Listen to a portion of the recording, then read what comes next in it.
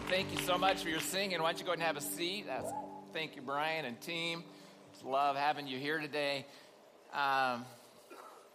And first of all, I just want to acknowledge all the volunteers and servants in our church. Somewhere around 200, Angel, wouldn't you think? Volunteers, 300 that took to make our Fall Family Festival happen. And just want to... I love our church.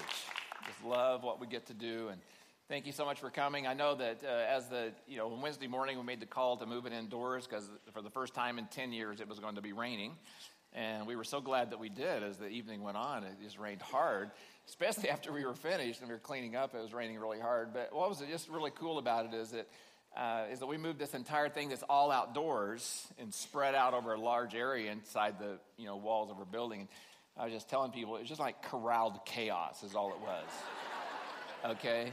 But I just prayed that every person who came would be patient and understand that this wasn't our ideal, but it was what was happening. It was our reality. And I've never had more fun. The volunteers have never had more fun. And I don't even think our communities had more fun than they did as we got to come together. And so I just want to thank you for all your work and effort. And just really proud of our church on this night. And it was exceptional. And what we got to do. So also, I'm just thinking about this morning that some of you got an extra hour of sleep, right? Yeah, isn't that cool? Last night, I was, planning my whole evening. I have this kind of ritual on Saturday night because of what I get to do on Sundays.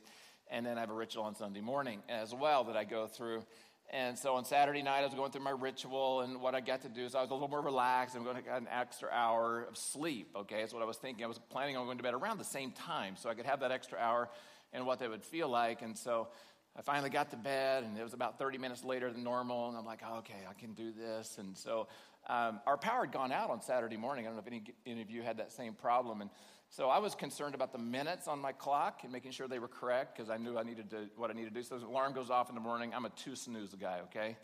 So 2 snoozes, and I'm up, and I go into the kitchen, and first thing I always do on a Sunday is I grab my phone because I want to see if there's been an emergency or a text or something going on I need to know about for church on Sunday, or somebody going, and I open click my phone, and it pops up, and it says 3:12. And I'm still in a stupor, okay? And I'm going, I'm panicked, 3:12, and I look at all of our clocks, and they all say 3 o'clock, and I'm going, well, my wife never changes the clocks the night before, so something's not right. And I just couldn't quite get it. And finally, it took about 10 minutes. I got it. So here we are, 3 o'clock. I got up this morning. Oh, I can see a nap's coming this afternoon. That's for sure. Why don't you grab 2 things for me? Look in your program. Grab your message notes. Love to see you do that. Pull them out. And then I also like you to grab a Bible and turn to Luke chapter 6. Last week we were in John chapter 6. This time we're in Luke chapter 6. If you have a Bible, you can use that. Want to let you know if you don't own a Bible, we want you to give you one as our gift today. And so you would just stop out on one of the racks in the lobby and take one. It's free, and it's just our gift to you. If you're a guest, you can also stop at the Welcome Center. We have another gift we want to give you as well. You can grab one of these when you come in. If it really helps you to have a Bible in your hand while we're together, you grab one, you come in. You can leave it as you go each and every week as you do that. So we began this series last week on outrageous stuff that Jesus said. And as I was in preparation, I told you last week, and started reading through the Gospels, Matthew, Mark, Luke, and John, I was actually amazed at how most of what Jesus said is outrageous, okay? It's just outrageous when we look through it through our filter. But what we're trying to do is say, why was it outrageous to the people he wrote to or he was speaking to? And then why is it outrageous to us today? And then what can we do about it? And last week I hid the outrageous statement until almost halfway through. And it was, if you remember last week, eat my flesh and drink my blood. So if you weren't here last week, you need to go out and listen to that one, okay? Because it's outrageous what he's saying. In fact, in that message is the key to really what it means to know Jesus Christ and to walk with him and to embrace the power that he has for us. And so I just want to encourage you to do that. Today, we just thought we'd read it right up front because it's one that everyone's probably familiar with. Love your enemies. See, Jesus came to teach us a different way of living. He came to show us a different value system. And the value system or the ethic that he taught was so different than the culture in his day that it was radical and outrageous. And I'll just say it's same for us today. It's radical and it's outrageous. And I don't know if the one we're looking at today, if we're ever going to really fully understand until we get to heaven someday what it means to truly love our enemies. But what I want to do is I'm going to go back, and for those of you who missed last week, let's just read some verses from John 6 to kind of let you know how the people of his day reacted to what he said. Many of his disciples said, "This is very hard to understand." Understatement. How can anyone accept it? In other words, how can anyone receive this in? Jesus was aware that his disciples were complaining, so he said to them, "Does this offend you? Or are you going to allow this to be a stumbling block in some way?" And then he says this, "At this point, many of his disciples turned away and deserted him." So this was a defining moment in the ministry of Jesus Christ. Up until now, he has been healing and he has been feeding and he has been caring for, and the crowds are flocking. We said last week, Jesus never wanted to grow a big crowd. He just wanted to influence. And so he was at this point shrinking his ministry.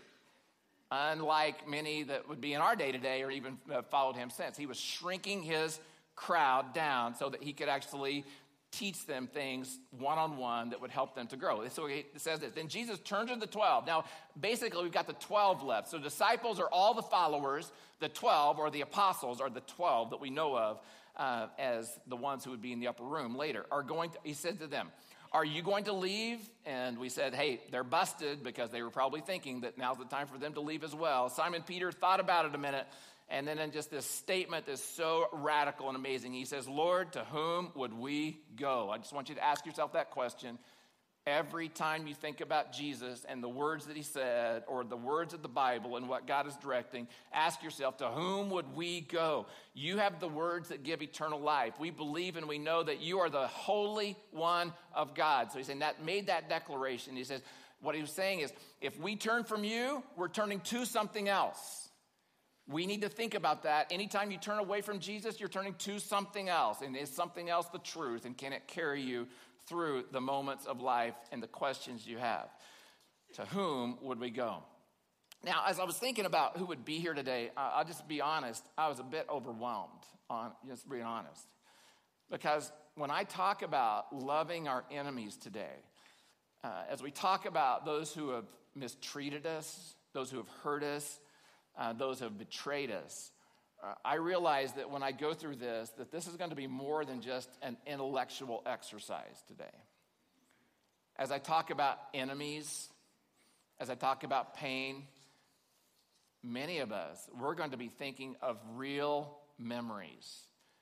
Just right, that they're going to come right up from our lives, from your story.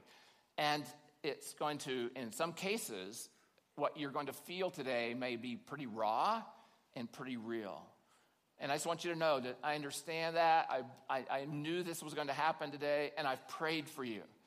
I prayed for each of us today that we would all be able to hear from God and that each of us would be able to take steps toward healing, take steps toward resolution, and take steps toward the freedom that he wants us to know and have. Okay, so let's jump in. Luke chapter 6. Verses 20, starting in verse 27. This is Luke's account of the Sermon on the Mount. And so kind of get in the middle of his teaching here. And then Jesus says this, to you who are willing to listen. So that's kind of it for us today. Are you willing to hear what he says? I say, love your enemies. Do good to those who hate you. Bless those who curse you. Pray for those who hurt you. If someone slaps you on the cheek, offer the other cheek also. If someone demands your coat, offer your shirt also. Give to anyone who asks, and when things are taken from you, don't try to get them back. He goes on to say a couple of more words, and I think, how repetition helps. He goes on and repeats. This is what he says in verse 35. Love your enemies. Do good to them. Lend to them without expecting to be repaid. Then your reward from heaven will be very great, and you will truly be acting like children of the Most High, for he is kind to those who are unthankful and wicked. So what Jesus is saying is just pointing out right away is, I don't want you to just love your friends. I don't just want you to love your neighbors. I want you to learn to love your enemies. Your enemies. Now, for most of it, I believe it would help us today to think about, well, who are my enemies? Who are the ones that I would classify as an enemy? I'm going to begin by making a reference to a verse that's not in your notes. You want to write down so you can come back to it later. Matthew 5:43. Matthew 5:43. In Matthew's version of the Sermon on the Mount, Jesus says this. He says, "You have heard the law that says, love your enemy and love your neighbor and hate your enemy, but I say love your enemy." So he was saying there's a law out there that's saying that you should love your neighbor and hate your enemy, but I say love your enemy. So what was the law that Jesus was referring to here? Well, guess what? There wasn't one. There wasn't one written in the book that said that you should love your neighbor and hate your enemy. You won't find it anywhere in the Old Testament saying that you are to hate your enemies. In fact, the opposite is true. In Leviticus 19:18, you want to write this down as well. In Leviticus 19:18, it says this: "You shall not take vengeance or bear a grudge against the sons of your own people, but you shall love your neighbor as yourself." And the Old Testament says, love your neighbor. And here's what we know. The hate your enemy part was added by religious rulers and by the people. Hate your enemy part was added. What has transpired is that the law had been changed to make it easier to do what God was actually calling us to do. So basically what they've done is they said, if I can love my neighbor and hate my enemy, well, I'm going to define my neighbor in a way that I'm going to be able to love my neighbor. So I'm going to define neighbor as anyone who's like me. Anyone who's like me is basically who they defined as neighbor in that day. And then, therefore, it was up to every individual to define who was his or her neighbor. And then they added this part. Okay, now that I know who my neighbor is anyone who's like me. Then they said, and hate your enemy. And then the enemy became anyone they chose. In other words, here's what they did. They came up with categories of people that it was ethically okay for them to hate. Really? Like this. Okay, there's a group of people over here. They're like me. And so I'm going to consider those people that are like me my neighbors. I love them. I love them. I love them. There's this other group of people over here. They're my enemies. And I'm going to hate them, hate them, hate them. Now, you got to know, if you're in the system, this is a great system. Because you could choose who it was that you were going to love. And you could believe, listen to this, you could believe that God approved of you. Approved of you. And you could choose who you could freely hate and believe that God approved of that as well. You could choose who you'd love, you could choose who you'd hate, and you could do it in God's name. God's stamp of approval on it and say, God doesn't like you because I hate you. And folks, that was going on in that day, and it's going on in our day as well. We put people into categories and we determine whether we're going to love them based upon our judgment. And we take it further, since we've judged them as unlovable, that God can't possibly love them either. Now, this is what we're going to talk about next week. I can't wait for next week.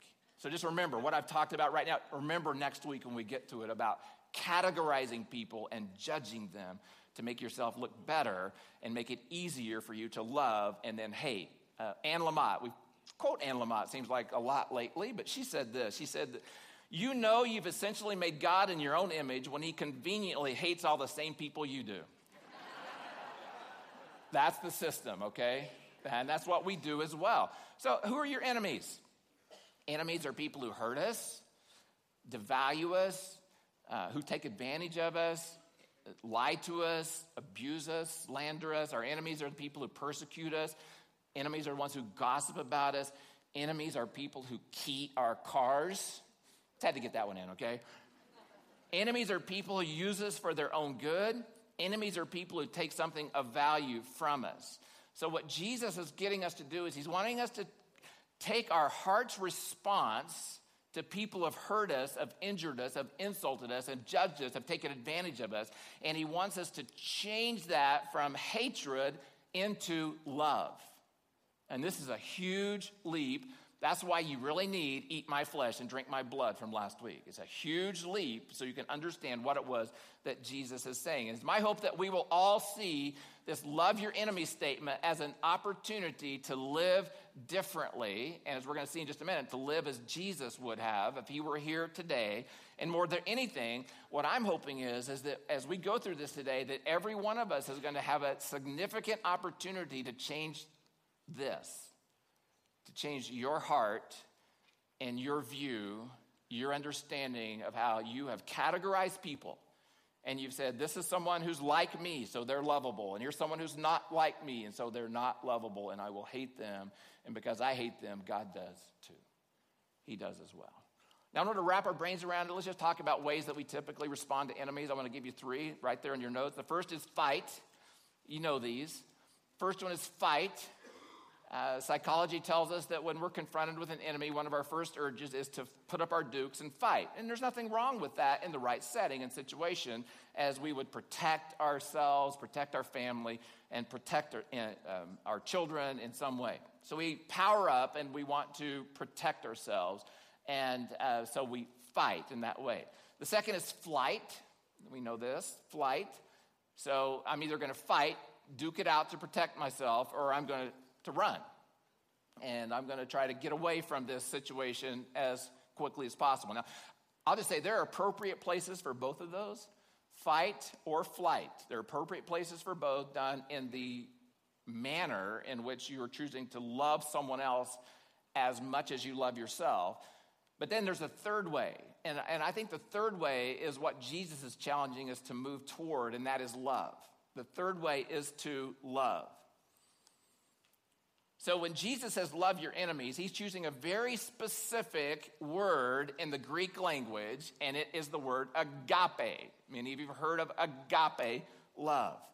Agape is a kind of love that moves toward people no matter what. That moves toward people no matter what they've done or who they are. It's not conditional, and it loves in spite of what someone does. Okay, I'm going to show you a video now. Someone in our church family who had a tragedy beyond belief happened to her. Her daughter was murdered, and we're going to see her story, and then we're going to see how she was able to move through and get to a place where she could express love to this person who had murdered her daughter. Let's watch this. Hello, my name is Cindy Meyer. And through some hard things, I have learned the importance of forgiving others. A tragic day it was indeed when I received the news through a telephone call that 70% of my daughter's body had been burned. 3 weeks later, she died. On October the 6th, 1995, I buried here in Grass Valley my 25-year-old daughter, Heidi Marie. Well, Heidi was raised and brought up in a Christian home here in town, and she received Christ into her heart at an early age. But early in her teen years, she was lured into the drug scene. At the age of 21, she married. She later had 2 children, and then later moved to Arkansas. There were times when drugs totally controlled my daughter. So much so that it contributed to her and her husband's separation. Well, shortly afterwards, Heidi moves in with this drug dealer and this drug addict named Bobby. Well, due to drug addiction and an unsafe living environment, my husband and I are given custody of Heidi's 2 small children, Caleb and Jamie, who were 2 and 4 at this time. Well, 3 months later, Heidi's plans were to leave her boyfriend, Bobby. She had her car packed up and she was ready to go. Well, Bobby, he had different plans. He came out with a can of gasoline and he threw it all over Heidi and he set her on fire and left her in a field to die. Well, after we heard the news about Heidi being burned, we got on an airplane and we flew back south. And as soon as that plane landed, we quickly rushed to the hospital. Well, I barely had enough strength to stand as I saw my dying daughter in the hospital bed, who was now unrecognizable.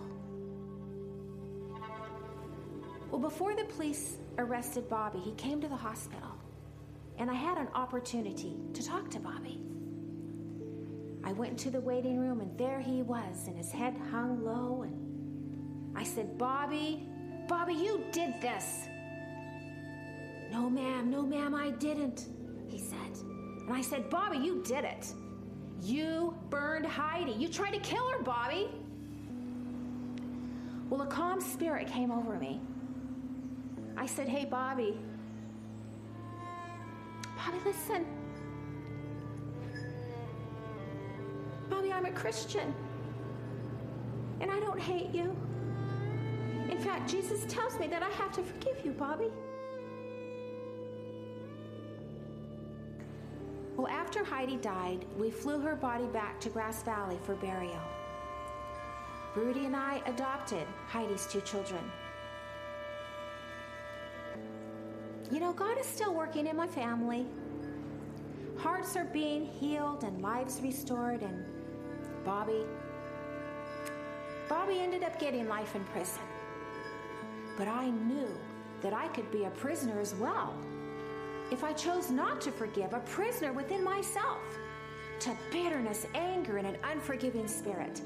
And I thought, Bobby has done enough damage to me and my family, and I'm not going to allow him to lock me up. But I have to admit that forgiveness is an ongoing choice to this day. People have asked me, how and why? How and why did you forgive this horrible man that did this terrible thing to your daughter? Well, I'll tell you the how and the why. It's simply this. I knew and I believed. I knew and I believed what Jesus tells us in the Bible. In Luke 6:37, he says, forgive and you will be forgiven. And it was God who empowered me to forgive. I never could have done this on my own. It was Christ who truly set me free from what could have been a life of bondage due to an unforgiving heart. Because of Christ, I'm truly free.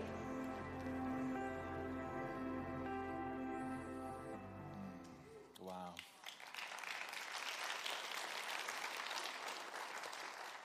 That's pretty sobering, huh? And what I loved was her honesty as she shared, and we had several times to get to meet and talk about this story, and that she was talking about, the process, and she made it real clear there that in the beginning she said, I must forgive, and then she said forgiveness is a process, and she continues to walk down that road, and yet she chose to walk it. She chose that would be the road to healing, and as she said, freedom, to be able to love someone who had done such a tragic and cruel thing to her daughter and to her family. But when we look at that story, yours may not be as tragic, and you may not have such a dramatic story, but every one of us gets hurt, as we talked about. And then every one of us has a chance or an opportunity to work through that hurt so that we don't carry it, that we're not, as she said in her story, in bondage to it, that we're not a prisoner to it. And we would never want the person that hurt us to keep us stuck in bondage and a prisoner the rest of our lives. We would want to be able to move through that to the other side, to where there'd be a place where we could say the words of forgiveness and then eventually feel the words of forgiveness in our lives as well. And it's only possible through what Jesus says next. In Luke 6:36, he says, you must, notice there's no qualification here, you must be compassionate just as your Father is compassionate. So as she shared in her story, we can forgive and we can love because we know we've been loved. We've experienced that love. And I'll just say this, you cannot give what you have not experienced yourself. You can only love as Jesus loved, as you experience his love and know his, how much that he loves you and what he's done for you deep in your heart, that you have it there. We all know Dr. Martin Luther King. Well, he has a famous sermon called Loving Your Enemies. And I was reading that this week, and I'm going to use some of that at the end of our service time together today. But in another place, he said this. He said, darkness cannot drive out darkness. Only light can do that. Hate cannot drive out hate. Only love can do that. And I believe that with all my heart. But it's not just love. It's God's love.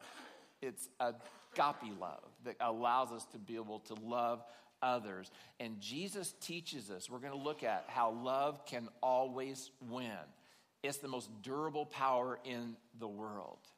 So if you would, look on the back side of your notes, and let's just talk about the rest of what Jesus says to us. He kind of gives some how statements.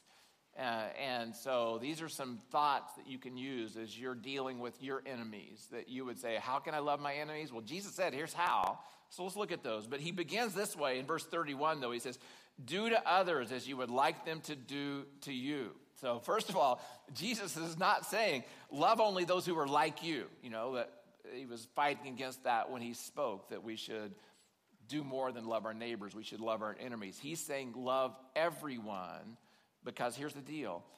Everyone is like you. Everyone is like me. We all have the capacity to hurt others. As we're living life, we can have an accident and not even intend it and hurt and damage someone else's life. So within each of us is the potential, and in some of us is even the act of hurting other people. So what we'd want to do is we'd want to say, I want to treat others as I want to be treated. I want to treat others as I want to be treated. Not treat them as they deserve, because I sure don't want to be treated as I deserve, but as I want to be treated as well. And then Jesus lists these 5 action steps, and we're just going to close with this. First is this: act in their best interest.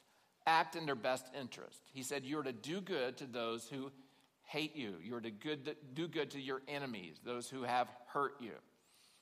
And to practically act in their for them. C.S. Lewis, I love his quote. He talks about this acting practically. He says, the rule for all of us is perfectly simple. Don't waste your time bothering whether you love your neighbor. Act as if you did. Love it.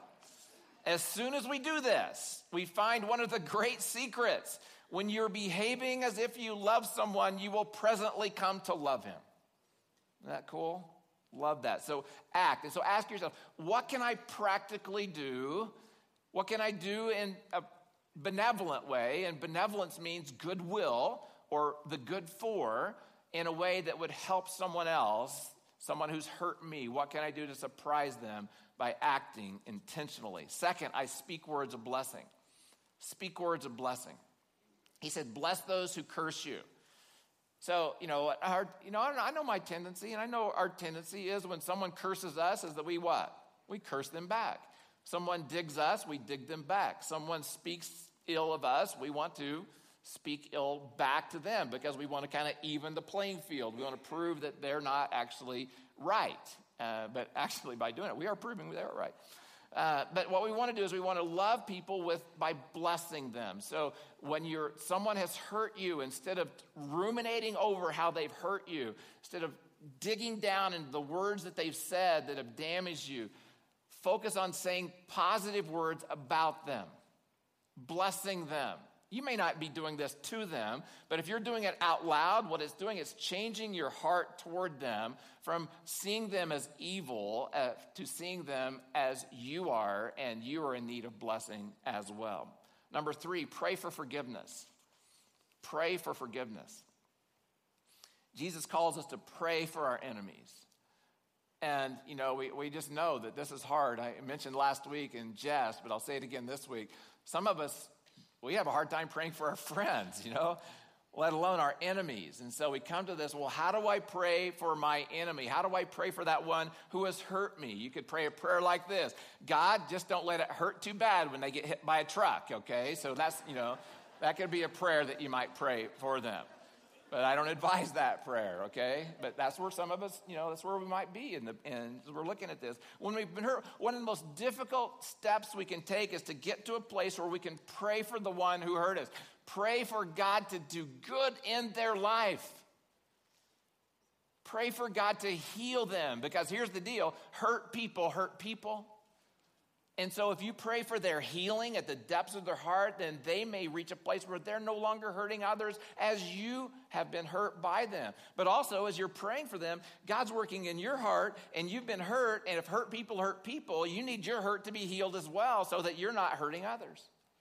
And we do that through our prayers, intercessory prayer. But then we get to a place where we pray for forgiveness. And this is a prayer you may pray again and again and again. But you pray for them to be set free. You pray for them to no longer be in a position that you're holding them as if they owe you a debt. You set them free of that debt. Jesus wants us to care for people, and one of the ways we do that is we pray for them. And in that prayer, we can let them go and let the offense go. Number 4, restrain my natural reaction. Restrain my natural reaction. Some of you chuckled because you know your natural reaction, okay? But Jesus says that we are to turn the other cheek. So, turn the other cheek. This is a verse and these are a set of verses that have gotten so misused over the years in different ways. But what he's saying is, instead of striking back, stand firm. Instead of slandering, bless. Instead of talking to others about someone, I talk to God in prayer. So these are ways you can turn the other cheek, is the ways that the first 3 things that we'd already, 4 things that we'd actually talked about until now. When he says to turn the other cheek, he's not saying we're to let someone keep hurting or abusing us. You got that one? He's not saying that you should stay in a situation where someone is hurting or abusing you. And some of you have been hurt significantly by someone else. And you've read this verse, and someone's actually told you about this verse, and then you felt that it was your duty to stay in this situation, to be someone's punching bag. And folks, that is not what Jesus is teaching here. Not what he is teaching here. What he is teaching is this: when you've been shamed or you've been humiliated by someone else, stand up for yourself by letting them know that you will not stand for this behavior. Stand up for yourself by letting them know you will not stand for this behavior or this treatment, and just say, I'm too valuable to let you treat me like this. Too valuable to let you treat me like this. And there may be some people that you need to move away from, who have no other way to relate except to hurt you. And so you may need to move away from that person or those people, just knowing they are not safe for you. And they are not safe, and you need to move away from them. So I'll just come at it another way. If the first step, we said, was to act practically in someone's best interest. So that's our first step. So just ask yourself this question if you're struggling with, is it in their best interest to remain as their punching bag? No, not in any way. It allows them to go on damaging you and damaging themselves. So what I have to do is I have to learn to love through my response and stand up and stand for myself, okay? Next is this, and the last is this: be generous with my response. This is one that's just mind-boggling for me. Absolutely boggles my mind, okay? Up until now, it's been, stuff that happens in my heart and something from my will. But all of a sudden now, I have to literally take something of mine and give it to the person who hurt me. Jesus said, offer your shirt to someone who asks you for it. If someone's taken from you, don't try to get it back. He's saying this. He's saying that we're to respond generously to our enemies in ways that are in their interest. I think this is kind of graduate level stuff here, okay? That we are to respond generously to someone who has hurt us in a way that is in their best interest. So you might think about that. You think about someone who's hurt you and you know they have a need. Is there a way that you can meet that need? Is there a way that you can show Christ's love tangibly by letting go of some possession or something that you have that would be able to help them? And here's what you would say. If there's a requirement, offer more than is required. I think that's what Jesus is saying. If there's a requirement, offer more than is required. And it's going to confuse your enemy when you do that. Totally confuse them. Now, that's what Jesus said about loving your enemy. Now, I'll just say this, just wrapping up. You don't have to do any of this. What? You don't have to do any of this. Unless you want to remain a captive to your anger and your hurt and your bitterness. You don't have to do it. And if you don't, your enemy will be the winner and will win every time. So I have to love as I've been loved. I have to give mercy as I've been given mercy.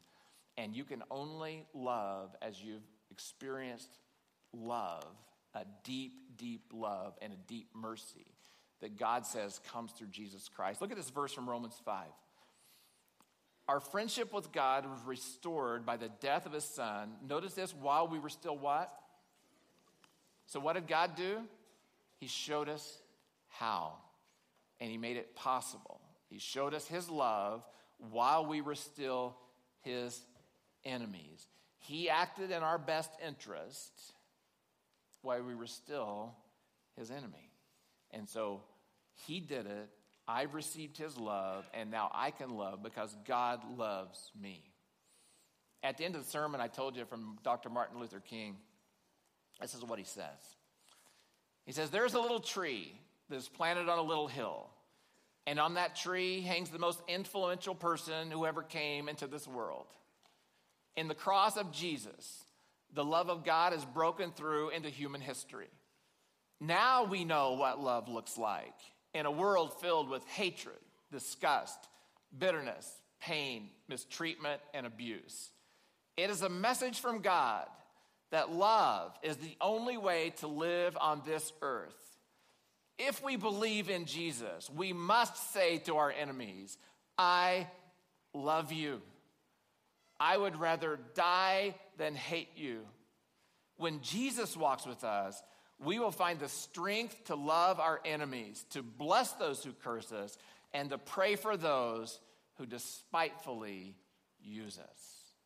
It's through the power of the one who died on the cross, on a tree on a hill for us. And when we receive him, Ephesians 5 says this is how we will live. Live a life filled with love, following the example of Christ. He loved us and offered himself as a sacrifice for us, a pleasing aroma to God. Love your enemy. Let's pray.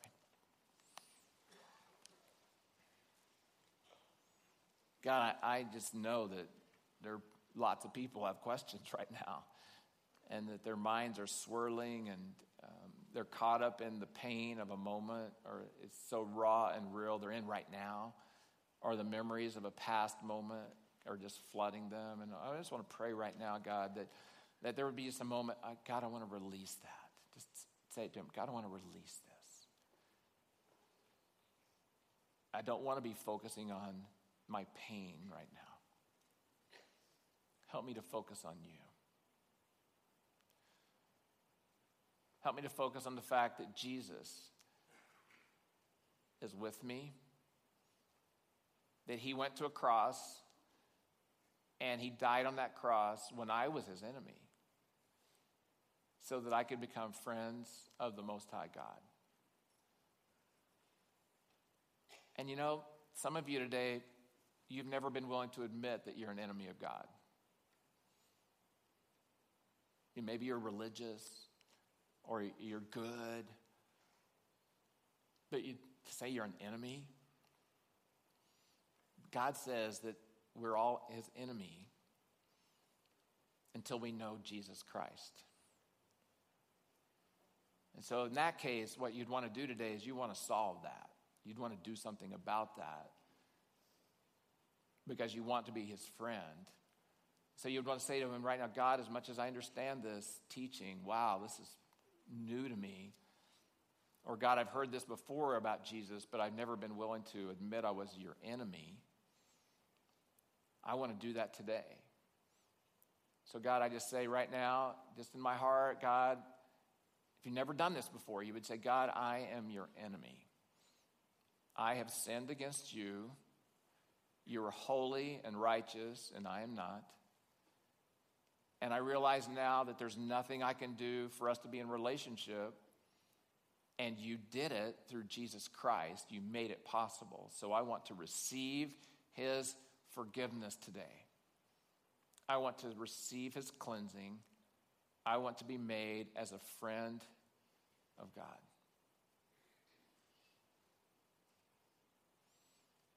Father, I pray for all of us as we think about those who we would call an enemy or those who have hurt us, that we'd be thinking of these 5 things today. What can I do as an act of benevolence, an act of goodwill? How can I speak words of blessing? I want to pray. God, help me not to be so reactive. Help me to, when I've been humiliated, but to stand up with courage, to be strong. And then God, wow. Help me to know what act of generosity